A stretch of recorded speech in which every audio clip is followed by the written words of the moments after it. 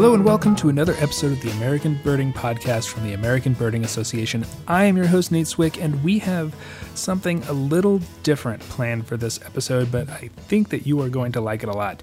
Last week, I returned from my first visit to the biggest week in American birding, the Big Bird Festival at the Migration Hotspot in Northwest Ohio on the south shore of Lake Erie, and I can report that all of the accolades about it are absolutely for real. The weather was less than cooperative while I was there, like it can be, can't predict that.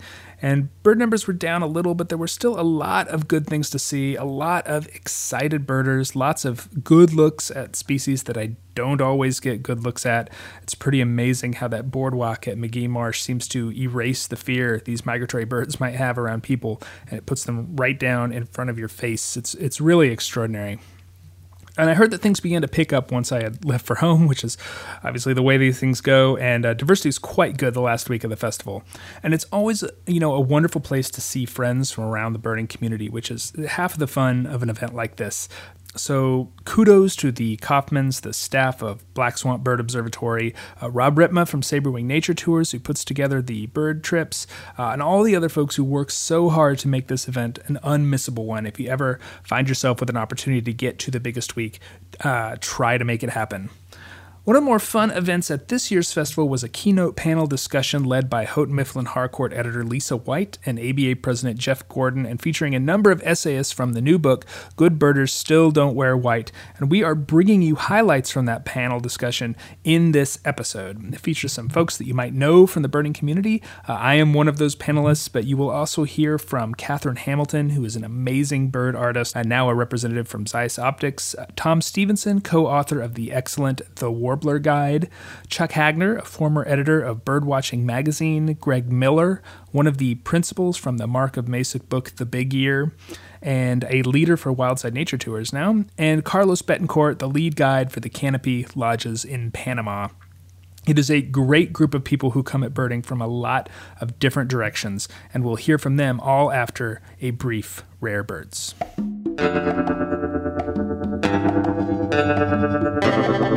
This is your Rare Bird Focus for the middle of May 2017. For the third straight episode, we'll start with Florida, where the ABA area's sixth record of Bahama Woodstar turned up in Brevard County. This is the first Woodstar for Florida since 1981, so they've been waiting a long time for another one. But in the interim, one Bahama Woodstar turned up at a feeder in eastern Pennsylvania in 2013, definitely one of the oddest ABA area records in recent memory. Another surprise comes from Connecticut, where a black-backed oriole was reported near Stamford. The Pennsylvania black-backed oriole was last seen at the beginning of April, and Stamford is only about 150 miles east-northeast of where that bird spent much of the early spring. Is this the same one feeling its Zuganrua and heading north? Do we need to invoke the two-bird theory? Who knows? The situation certainly gets curiouser and curiouser. First records for the period include a common crane in Coconino, Arizona. Notably, Utah also had its first common crane a few weeks ago, so it seems that these sandhill flocks migrating over the Great Basin are picking up a few extra liminal stragglers. Note that it was not that long ago that New Mexico and Texas had their first records as well. This is a small taste of the rarity landscape in the ABA area for the last couple weeks. For the whole roundup, check out the Rare Bird Alert post published on the ABA blog every Friday morning. You can also get the most recent updates on these and other rare birds at the ABA's Rare Bird Alert Facebook group. That's at facebook.com/groups/ABA Rare. So this is the panel that we've been telling you all about. It begins with Houghton Mifflin Harcourt editor Lisa White explaining a little bit about what they were trying to accomplish with this new collection of essays. So the idea for this book was to have birders share what they love about birding. So whether it's because it's just fun or it helps put your problems in perspective, it helps understand the world around you, connects us with other people, whatever it is that they love about birding, that's what we wanted to convey in this book. So we will start as sort of a warm-up here with either a highlight or something that you hope to see here at the biggest week. When you introduce yourself and then say a highlight or something you're hoping to see this week. So we'll start down at the far end. Hello.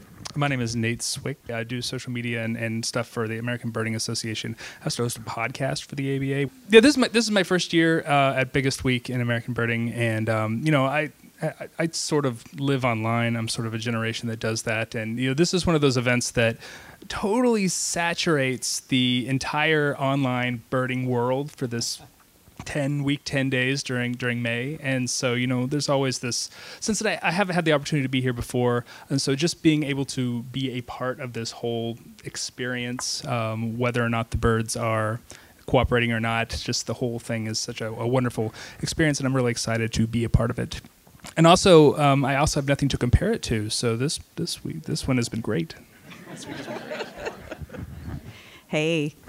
I'm Catherine Hamilton. I am an artist and a birder, and I think probably my highlights or what I look forward to most is that I cut my teeth on East Coast and Eastern Flyway spring birding, and now I'm based out of Los Angeles and I travel way too much. So the first thing I like to do is I come back on the boardwalk, I make sure I have no name tags, no nothing, and I just like to stand there and just listen and smell and just soak it in. And then once I'm acclimated like that, then it's time to start birding. Very good. I'm Tom Stevenson. I'm the author of the Warbler Guide book and apps and the Bird Genie app and a lot of photos and books and museums and different places. I think for me, the thing I look forward to seeing the most is being on the boardwalk and having a first-time birder look at a Blackburnian warbler or something like that and go, I had no idea this thing existed in the world. That to me is like the key benefit of this whole festival, and I've seen it happen many times, and it's a thrilling experience, and that's what I look forward to. Hi, I'm Chuck Hagner. I'm a member of the board of the directors of the Western Great Lakes Bird and Bat Observatory in Wisconsin. And until February of this year, I was the editor-in-chief of Birdwatching magazine. And both of those occupations of mine have given me the opportunity to see an endangered warbler, the Kirtland's warbler, in the Bahamas.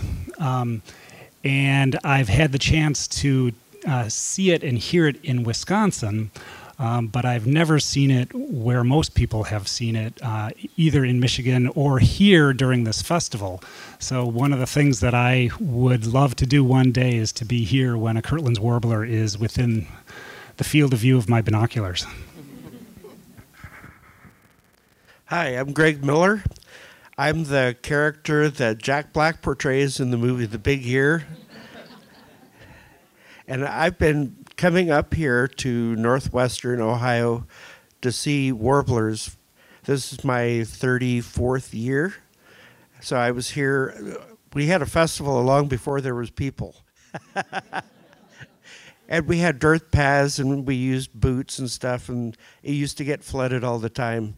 But the thing that I look forward to every single year is Christmas. This is Christmas for me. And the way the trees get decorated is with warblers. And my favorite warbler is Blackburnian warbler. Some of them winter as far south as Ecuador. They make the 4,000-mile trek back through Central America, up past us into Canada, just to nest. And so on its 4,000-mile journey, this bird that weighs less than 3 sheets of copier paper has made an incredible trek, and I get to experience an encounter with something that has made an incredible journey just for a moment in time. And I savor those moments every time I get a chance. Hola. My name is Carlos Betancourt. I'm from Panama, so I'm migrating with the birds. So, yeah. So it took us a little while to get here, but I'm happy to be here. I was looking forward to be at this festival. This is my third year. Yesterday, I did a walk on the boardwalk, and I was looking at this young kid, looking at this red-winged blackbird, but it was a young male. And he was trying to figure out what it was. And I was there, and they said, oh, it's a red-winged blackbird male. And we started talking about why this kid was so happy. So he was, I don't know how many times he said thank you. But, so that's the beauty of it, that you can share birding, and I love that. So I'm looking forward to meet new birders, and also some of the experienced birder here and friends as well. So I have my checklist of birds that I see, and then people too. So yeah. All right. Okay, so to the heart of the matter, we're here because of this book, and what we're going to do is have each of the panelists give a little summary of the essay that they wrote for the book, and then read a very brief excerpt. Should we go the other way and start with Carlos? All right. So you guys all got the book, right? Everybody? No?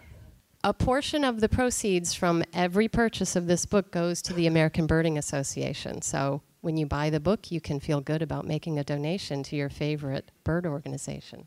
Page 135. Okay. So my title of this essay is "Being a Bird Guide in Panama is the Best Job Ever," and this is how I feel really about my job. And I'm gonna read something short for you guys here. Bird watching is amazing. I love every aspect of it, from calls and colors to interesting behavior. I love that while I'm birding, I can connect with the natural world as well with birders, other birders. So that's a little bit of it. So you can read the rest, right? I wrote about something a little bit different than you might think. Everybody knows, well, I'm going to read the paragraph because it says why I wrote what I did. The people who know me usually associate my name with one of the characters in the 2011 movie, The Big Year. I was the real-life birder portrayed by Jack Black. And a few of you have read the nonfiction book the movie was based on, The Big Year by Mark Masick in 2004. The movie says I did my big year because I wanted to make something out of my life. But really, I did the big year for a less ambitious reason. My life was a wreck. And I used birding as a coping mechanism to keep myself from wallowing around in self-pity for having my life fall apart. Because one of the worst things in life is if you have bad things happen, you could make it worse by wallowing in self-pity, because then it doesn't make anything better and people don't enjoy you anymore. But I write a little bit of my story and how doing a big year actually helped me cope with that situation, and it became a wonderful distraction because I threw myself into the big year. And had I not thrown myself into the big year the way that I did, I might not have gotten to 700 species of birds, and I might not be in a book, and I wouldn't be in a movie, and I wouldn't be sitting here. So, cool, bad things happened. The great thing is I didn't stay there, and birding helped me get out of it. So it's called Windex for the Soul. Because when you focus on your problems, it's like a big lens, and it magnifies everything bad. And the harder you focus and the harder you try, the worse things get. But when you go birding, it doesn't fix your problems, but sometimes it's like taking a paper towel and some Windex and cleaning a window, and you come back to the same problems, and you look at it with a different perspective and say, oh, that's not as bad as I thought. So, birding, Windex for the Soul. Read it.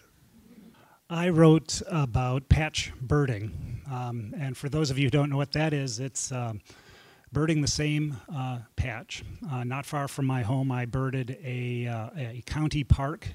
My home is in Milwaukee. The park is a narrow strip of land along the Milwaukee River, about 5 minutes from my back door.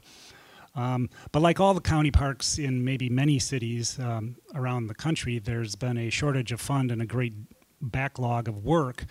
And the creeping garlic mustard and buckthorn and some reputedly unsavory characters in the park had given it a bad name. But it didn't really sit well with me because it's a place that I had been walking regularly for a number of years, and recording the comings and goings of warblers and other birds without any incident whatsoever. In 2000, the Wisconsin Society for Ornithology, in the 4th edition of its Essential Bird Finding Guide, Wisconsin's Favorite Bird Haunts, described the park, Estabrook Park, as, quote, great for birding. The designation was thanks largely to the river, which serves as a guiding line for northward migrating Nearctic, Nearctropical species. They fly at night, often great distances, and most individuals stop frequently during the day to rest and refuel, putting down in almost any conceivable shelter. Scientists say urban swatches containing even small amounts of low-quality vegetation are valuable, since they enable birds simply to survive, so they can continue migrating another day. Yet when the 5th edition of Bird Haunts appeared in 2009, Estabrook was left out, as were 2 other county parks that had been featured in the previous edition. And I'll just leave that at there, because that was the moment that I decided that patch birding, my patch birding, unlike like Michael O'Brien writes a similar essay, he writes about patch birding in his backyard, and he draws a lot of conclusions in his essay about the behavior and the abundance and the appearance and the timing of the individual birds that he sees and doesn't see throughout the year in his yard. But I wanted just mass. I wanted a large number of birds, and I wanted to say, look, here's 162 species of birds that are using this forsaken strip of county parkland. And I took it to the county parks, and I took it to the village that make decisions about development issues around there. And I used it as an advocacy tool for conserving the habitat that I knew and that I could demonstrate the birds were using. And that's what my essay's about. I'm thinking let's skip to Nate Swick, because Nate, you also talked about geographically restricted birding. Sure, thanks. So I wrote an essay about county listing. So my home state of North Carolina has 100 counties, which is a really wonderfully round number. And it is my goal to see 100 species in as many counties as I possibly could. And part of that was because I'm in addition to loving birds, I'm sort of a map head as well. So I really like geography, and counties and state lines are so arbitrary, but they often have sort of these wonderful stories about them. And I also kind of went into it because the birders that I really respected the most as I was, becoming a birder, were these people that have this really wonderful fine scale knowledge about where to find things and how to look for things. And part of that is by going into these counties and being conscious of where habitats are in all these myriad different places throughout your state.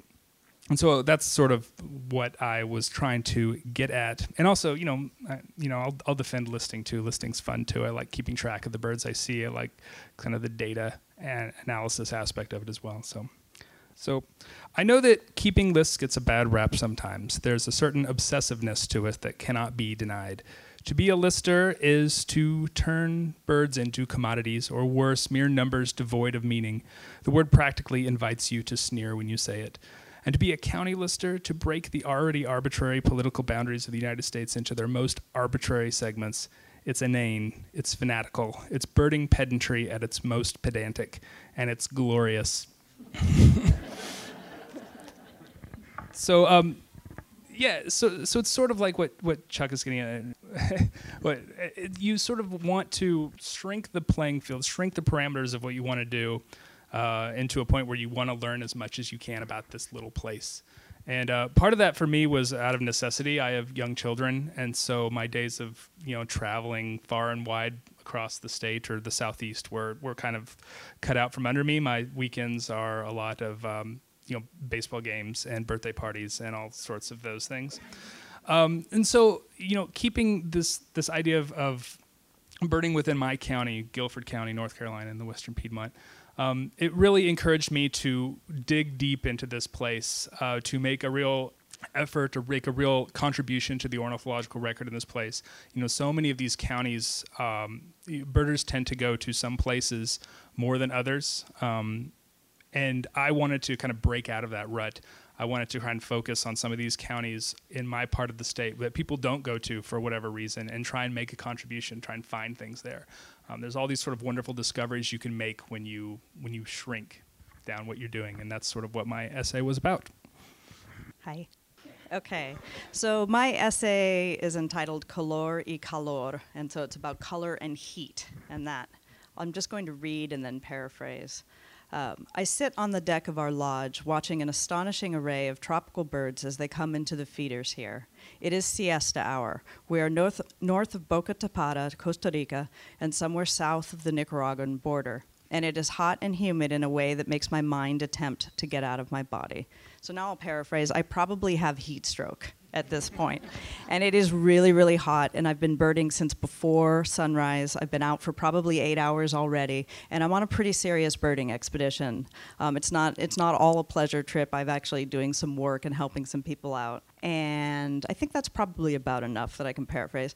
I am drawing at feeders. I really want to draw. That's what I do with my siesta hours. If I have downtime, a lot of times if I'm on an expedition, there's not enough time for me to draw, so downtime. And I'm looking at things like keel-billed toucans. There's a lot of parrots. You've got the usual like Dactys and, beautifully colored tropical birds are coming in. And I've got a paint kit and a lot of humidity and paper that's curling, and I have heat stroke. And I'm trying to reconcile all of this like riot of colors that are in front of me with quickly moving birds, and I'm trying to make sense of it all. And my palette is turning into a big muddy mess because cadmium yellow pale especially will not dry in the tropics, and it's gotten everywhere. And so that's what I'm dealing with. And I'm thinking very, very deep heat stroke thoughts. I am ostensibly drawing a bird, its parts, its body, but when I get to the edge of a bird, perhaps I also want to look at the plants around it, or its larger habitat, or its habitats over the course of a full year, or the habitats at the edge of its habitats. How does one define the boundaries? Do I decide that the colors end at the edge of a bird, or do I extend them outward, affected by air or environment, light reflected off of the green of a bromeliad, the highlights of a tropical sun? Where does a bird end and its habitat begin? How do you get those concepts into a drawing? And so my essay is pretty much just about, I have heat stroke. The editors did a very good job of taming the heat stroke in the essay. And what I'm thinking about is that a bird is not just a bird. The bird identification is not just that bird. It's the place where the bird is. It's the habitat the bird is in. If you're making a painting, the color is not just the field guide colors on the bird. It's the color of the larger environment. So I just make an analogy, and you should just read it. So for me, birding is an excuse, really. It's an excuse to look more thoroughly at something, to listen more thoroughly, to learn more things. It's kind of like just a reason to apply myself in ways that I might never have done before. And to me, that's really the key of birding. And it's a great lifelong opportunity to do all that.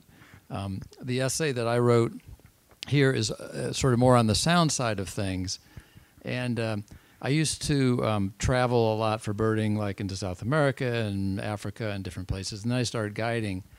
And one of the things that frustrated me is I didn't know the vocalizations. So I learned a lot of the vocalizations of my local areas, but it's kind of overwhelming to hear 200 or 300 songs and not know what they are. So I decided I must learn how to recognize these. And part of the process of doing that led to some of the things that are in the Warbler Guide, where we talk about structure of song and really approach song in a whole new way. And part of my essay is about sort of techniques of memorizing songs. And that has really led to a lot of other applications for that whole research into memory and so on for me. But so let me just read this one little bit here. Unfortunately, all my paragraphs are fairly long, but so it says, years ago, I began to travel to see birds in exotic lands around the world, which I would highly recommend. It's really amazing. For these trips, I wanted to replicate the feeling of familiarity I had on my home turf. This required learning many, often hundreds of vocalizations for bird-rich countries. And that's a very daunting task. At least it was for me at the time. Have any of you driven around in your car with like the Stokes CD in there and listened to it over and over again and then walked away and not known a single bird? Yeah, all of us have done that. And there's a good reason for that, because the brain doesn't learn things that way. But anyway, that's a different topic. Failing many times, I finally decided that I had to study memory theory to find out how to efficiently learn something as abstract as songs. As might be expected, how we humans and many other species learn has been heavily studied for years. And although there's still much to be uncovered, there are core techniques that have been confirmed effective by many diverse studies. And that's really true. The thing that I found that was interesting was that theories on how to memorize converge very rapidly into several key sort of curricula. Using this information, I eventually was able to learn many vocalizations for my overseas journeys. The good news is that the effective techniques are very simple, and it takes a surprisingly small amount of time to learn 50 or 100 vocalizations using just basic, simple strategies. And I've listed the main ones as the tips in the book, but to me that was sort of one of the great benefits of birding, is it led me down that path of memorization and many other things as well. Well, thanks, Tom, and thank you all. I'm going to throw this next question out to the panelists, and I'm going to make one request. If you could just say, this is Nate or this is Carlos. It is wonderful to wax poetic about the feeling of birding and what it means to us and where it might be going in the future. But I always find that what sticks with people is stuff they can use. Like if you can tell them something that they can actually apply in their own birding life, it's like the best gift you can give somebody. So Lisa and I were curious, the panelists, what's a tip or technique or practice that you have really found valuable, and maybe you would especially encourage the fresher birders out here to learn quickly and apply. So who would like to answer that first? Okay. I'll jump. Here's one tip that I would recommend. A lot of times people will see a bird, say a black and white warbler, and they'll look at it long enough to say, it's a black and white warbler. And then they stop and they start looking for other birds. My tip would be, after you know what the bird is, study it. Spend 30 seconds with that bird at least, and learn 3 new things about that bird. Look at the undertail, look at the supercilium, look at the malar region. Just sort of really study that bird and try to learn 3 new things before you jump to the next bird. I think that's a really valuable tip and will lead to you being a much better birder in a very short period of time, actually. This is Chuck. Even though I've spent an inordinate amount of time reading about birds as the editor of Birdwatching magazine, and had the great good fortune to talk with lots of people who know a great deal about birds, and I've spent a fair amount of time looking at birds out in the field through my binoculars and spotting scope. I still have a pang of jealousy whenever I come across a person who has intimate hands-on knowledge of birds. And they're easy to come up with. They're field biologists, they're bird banders. They're even pet owners, bird owners, and farmers. What you can learn about plumage, about behavior, about the bird's habits, about what it eats is, I think, so valuable, and it's something that I'm always struck by, that after all the years that I've spent studying, I don't have that insight that a person who has intimate hands-on knowledge has. So if you have an opportunity to volunteer with a wildlife rehabber, volunteer on any sort of a study project, pay attention with banders. I think that just being close to birds, handling birds in an approved and licensed manner, it would be very valuable. How many newbies, how many new birders do we have here? How many of you consider to be a new birder here? Raise your hands, don't be shy. There we go, good. Yeah, one of the things for you guys, the new one, is if you are in your backyard, make sure you get to know the common birds really well. Get to know the calls and everything. That way, when you hear something different, you know, something different here. But sometimes we're used to the birds. It's a robin, or this. We don't pay attention so much of the calls. But just pay attention to all the calls of the birds, or the common ones. So that way you can separate when something new show up in your area. So that's one tip from me here. So mine's pretty simple, and it's pretty obvious coming from me, but do not be afraid to take notes and make little sketches when you're in the field. Just try it. We're not talking about making art. We're not talking about making beautiful bird drawings. I'm talking about fixing a memory in a completely different way. If you use your hand and a pencil and a piece of paper to make any kind of mark that reminds you of what you saw, you will remember it in a completely different way, and you probably won't forget it. So you don't have to draw a whole warbler. You could maybe indicate, oh, there was black kind of here, or there was a line there, or there was a way in which a wing was cocked. I'm not talking about actually drawing it out. I'm talking about just making a mark and remembering what it was, writing it down so that you remember it verbally. And you can do the same thing for songs. I do that for sounds a lot because I'm a primarily visual person. So I'm going to go out and I'm going to go draw the warbler. But don't do what I do what I say. I will go out and I will force myself to listen to songs in a new environment, a new habitat, and I will make little notations, up slur here, down slur here, buzzy here. And none of that makes any sense, but then I remember it. I go home and I was like, oh, that was that kind of thing. All right, and that's my only tip. I suppose I would say don't be afraid to be wrong. There are so many ways that birds can fool you. The light can be a certain way. They can have plumage abnormalities. You can get, a quick look and not get a full idea of what you're seeing. Don't be afraid to be wrong. I learn so much more when I make just like some sort of awful identification mistake than when I do being right. And if you want to learn, make mistakes. And I think some people are almost afraid of making mistakes sometimes, but I mean, I can tell you, everyone up here, like I'll speak for myself. Like, I make mistakes all the time. You try and fix them, and you become better, and that's how it works. Thank you, all of you. Those were great tips, and I'm sure you have tons of others. But we want to make sure to give the audience time to ask questions. If anyone has questions for any of the panelists up here or for Jeff and myself, and that includes the panelists too, if you have questions for each other. So, any questions? Mine is not exactly a question, but I think coming to the biggest week is one of the best ways to learn about the birds. Everyone is so helpful. It's such a wonderful experience here because you could walk up to anyone and just whisper, "What are you watching?" And I have learned so much from the other birders. And I also took Tom's tip from the talk this morning. We were watching a black and white, my daughter and I, and he kept moving, went around the tree, and it was a whole new experience for us that we learned from you this morning, and I appreciate that. Thank you.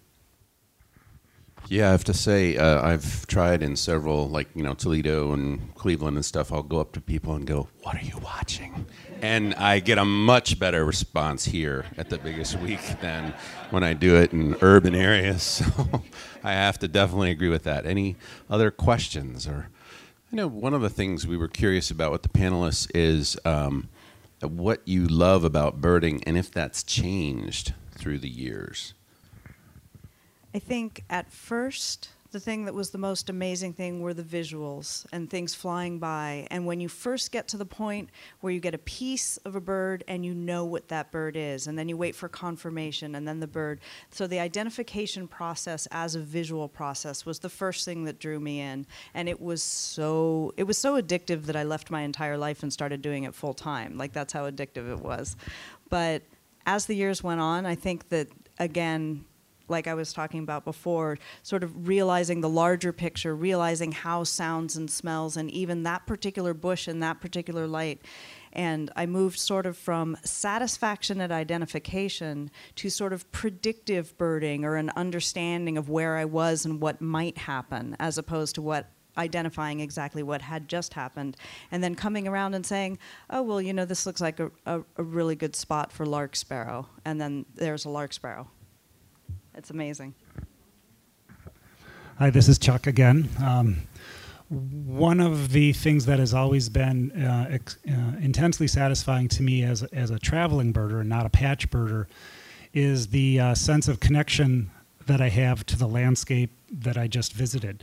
I call it ownership in a way, because after I've been to the San Rafael Grasslands in southeastern Arizona, I feel like I have a stake in it. It's part of me, and I have a reason to care for it now. I feel the same way when I walk the paths at the Bird Observatory or any other spot. I feel like I have had a personal experience there, brought to me by the birds and brought to me by the life of that landscape.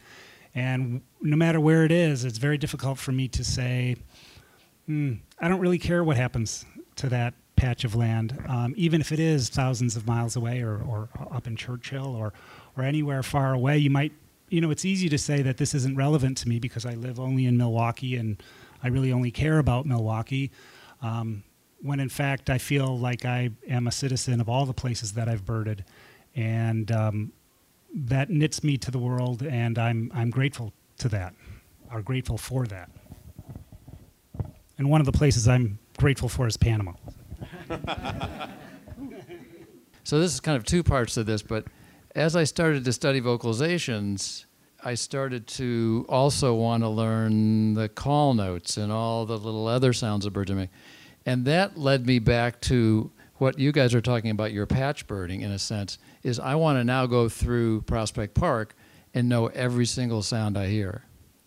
Of course, that's impossible, but you can get pretty close, and that's been a big change in the way I bird. And in a sense, that's taken me away from the listing aspect of birds as much as it is to the learning aspect of birds. So it's as satisfying for me to go through the park and hear every single thing and go, oh, I know that was the secondary call of a white-throated sparrow, not the call, but the call, and so on and so forth. It is a slippery slope. I mean, it can be very absorbing, but it does really bring to life even a local patch in a way that you can't imagine possible, because maybe there's no migrants there, but you're still hearing so many interesting things. And that to me was a change, sort of a development over time. All right, Carlos from Panama. One of the things that had changed to me is technology now with bird watching. Now have been able to have a field guide on your phone, being able to record or call what you are in the field that you don't recognize and going back home and study it. That's something that had changed a lot. Remember when I started guiding a long, long time ago, there used to be tapes, and now it's so beautiful because you can send a call to a friend who is an expert and say, I heard this bird, I don't know what it is. And they send it to you and you can have an answer immediately almost with technology. So that have changed. Yeah, that's great. I can add to that. We were giving a talk up at McGill University in Canada, and after the talk, a gentleman came up. He was a retired physiology professor. He had been recording the red-eyed vireos in his block in the city for 5 years. He had sonograms of every individual. He could recognize every individual. He had laid them out. He knew how many individual elements each one sang, and in kind of the way they organized the elements within the song, which was amazing. And I said, people don't have a good way of distinguishing Philadelphia vireo from red-eye. Let me send you some Philadelphia vireo recordings. And he looked at those and he said, red-eyed vireos have 20 to 25 elements that they randomly sort of mix up. Philadelphia vireo has 5 and they repeat them in order. So if you learn one of the phrases and then listen for it to return, if it returns right away, regularly, it's a Philadelphia vireo. If you don't hear it for a while, it's a red-eyed vireo. Big breakthrough. That's a citizen science. I mean, that's the kind of thing that's... You got to change your eBird report there. Check this out. Yeah. No, it's. I looked at it myself too. But anyway, there are a lot of things you can do. Like Carlos said, recording. Just the stuff around you. How many songs does a song sparrow sing in your neighborhood? Does one individual have 1 song or 5 songs, 10 songs? Do they repeat them in order? Does the neighbor match their song? Does the neighbor actually sing the same song as that guy or a different song? Fascinating stuff, and it really can be a lot of fun to study. Well, for me, I've been birding a long time, so a lot has changed for me, but a lot has changed for you too. And part of what has changed my desire, my focus on birding is more on people than my own personal skill, because I've reached a level where I'm confident walking out in the field almost anywhere in the world and picking up and learning things at kind of as I go. If I go to a new country, I'll learn new things that I hadn't even studied before, just being in the field. And so I've paid attention to what is it that I do that is I take for granted that is easy, and how can I share it with other people so that they can have the same confidence and have the same enjoyment and pleasure that I have when I go birding. So I've gone back to some really, really simple things about what really makes a person happy, kind of the psychological thing. And that's part of why I wrote Windex for the Soul. But it's also what I'm focused on now is I want to be able to share the good that I have, what little it is. There's so much about birding. This is one of the things I love is I'm always learning. And I never, ever feel like an expert, even though I sit on panels and I talk to groups of people all over the place. I still am learning, just like you all. But if I can share how I learn in such a way that you are able to pick things up easier, the more confidence you have, the more often you'll go out in the field and the better your experience will be. And hopefully, the better your experience that you have, you'll be so excited you're going to tell somebody else. And that is how we build birding. This is Nate. And I find myself constantly amazed by the dedication and skill of the next generation of birders. I started birding when I was a preteen, and I was helped along by the organization that I was a part of in Southwest Missouri. And so I feel now, later on in my birding career, that I sort of have an obligation to help out those people who are coming up behind me who are way better than I was when I was that age. And I always want to make sure that I am an advocate for them and to help put them in positions of leadership wherever we can, because there's some young people that are doing some really amazing things, and they definitely deserve attention for that whenever we can give that to them. We are just about out of time, so I would like to thank all the panelists for sharing their stories and giving the advice they've given here. Thank you all for coming. Jeff has a final word about the ABA, I believe. Well, I just wanted to sincerely say thank you to all the panelists and all the contributors, and especially to you, Lisa, for having the American Birding Association be the beneficiary of this effort. And I hope people had fun with it. I hope people have fun reading it, and I hope everybody feels good that in doing so, you're contributing to inspiring and cultivating that next generation, and that caring, generous spirit of birding is on such good display here at the biggest week in American birding. And anyway, it's always a pleasure and a privilege to be a part of that. So, thank you.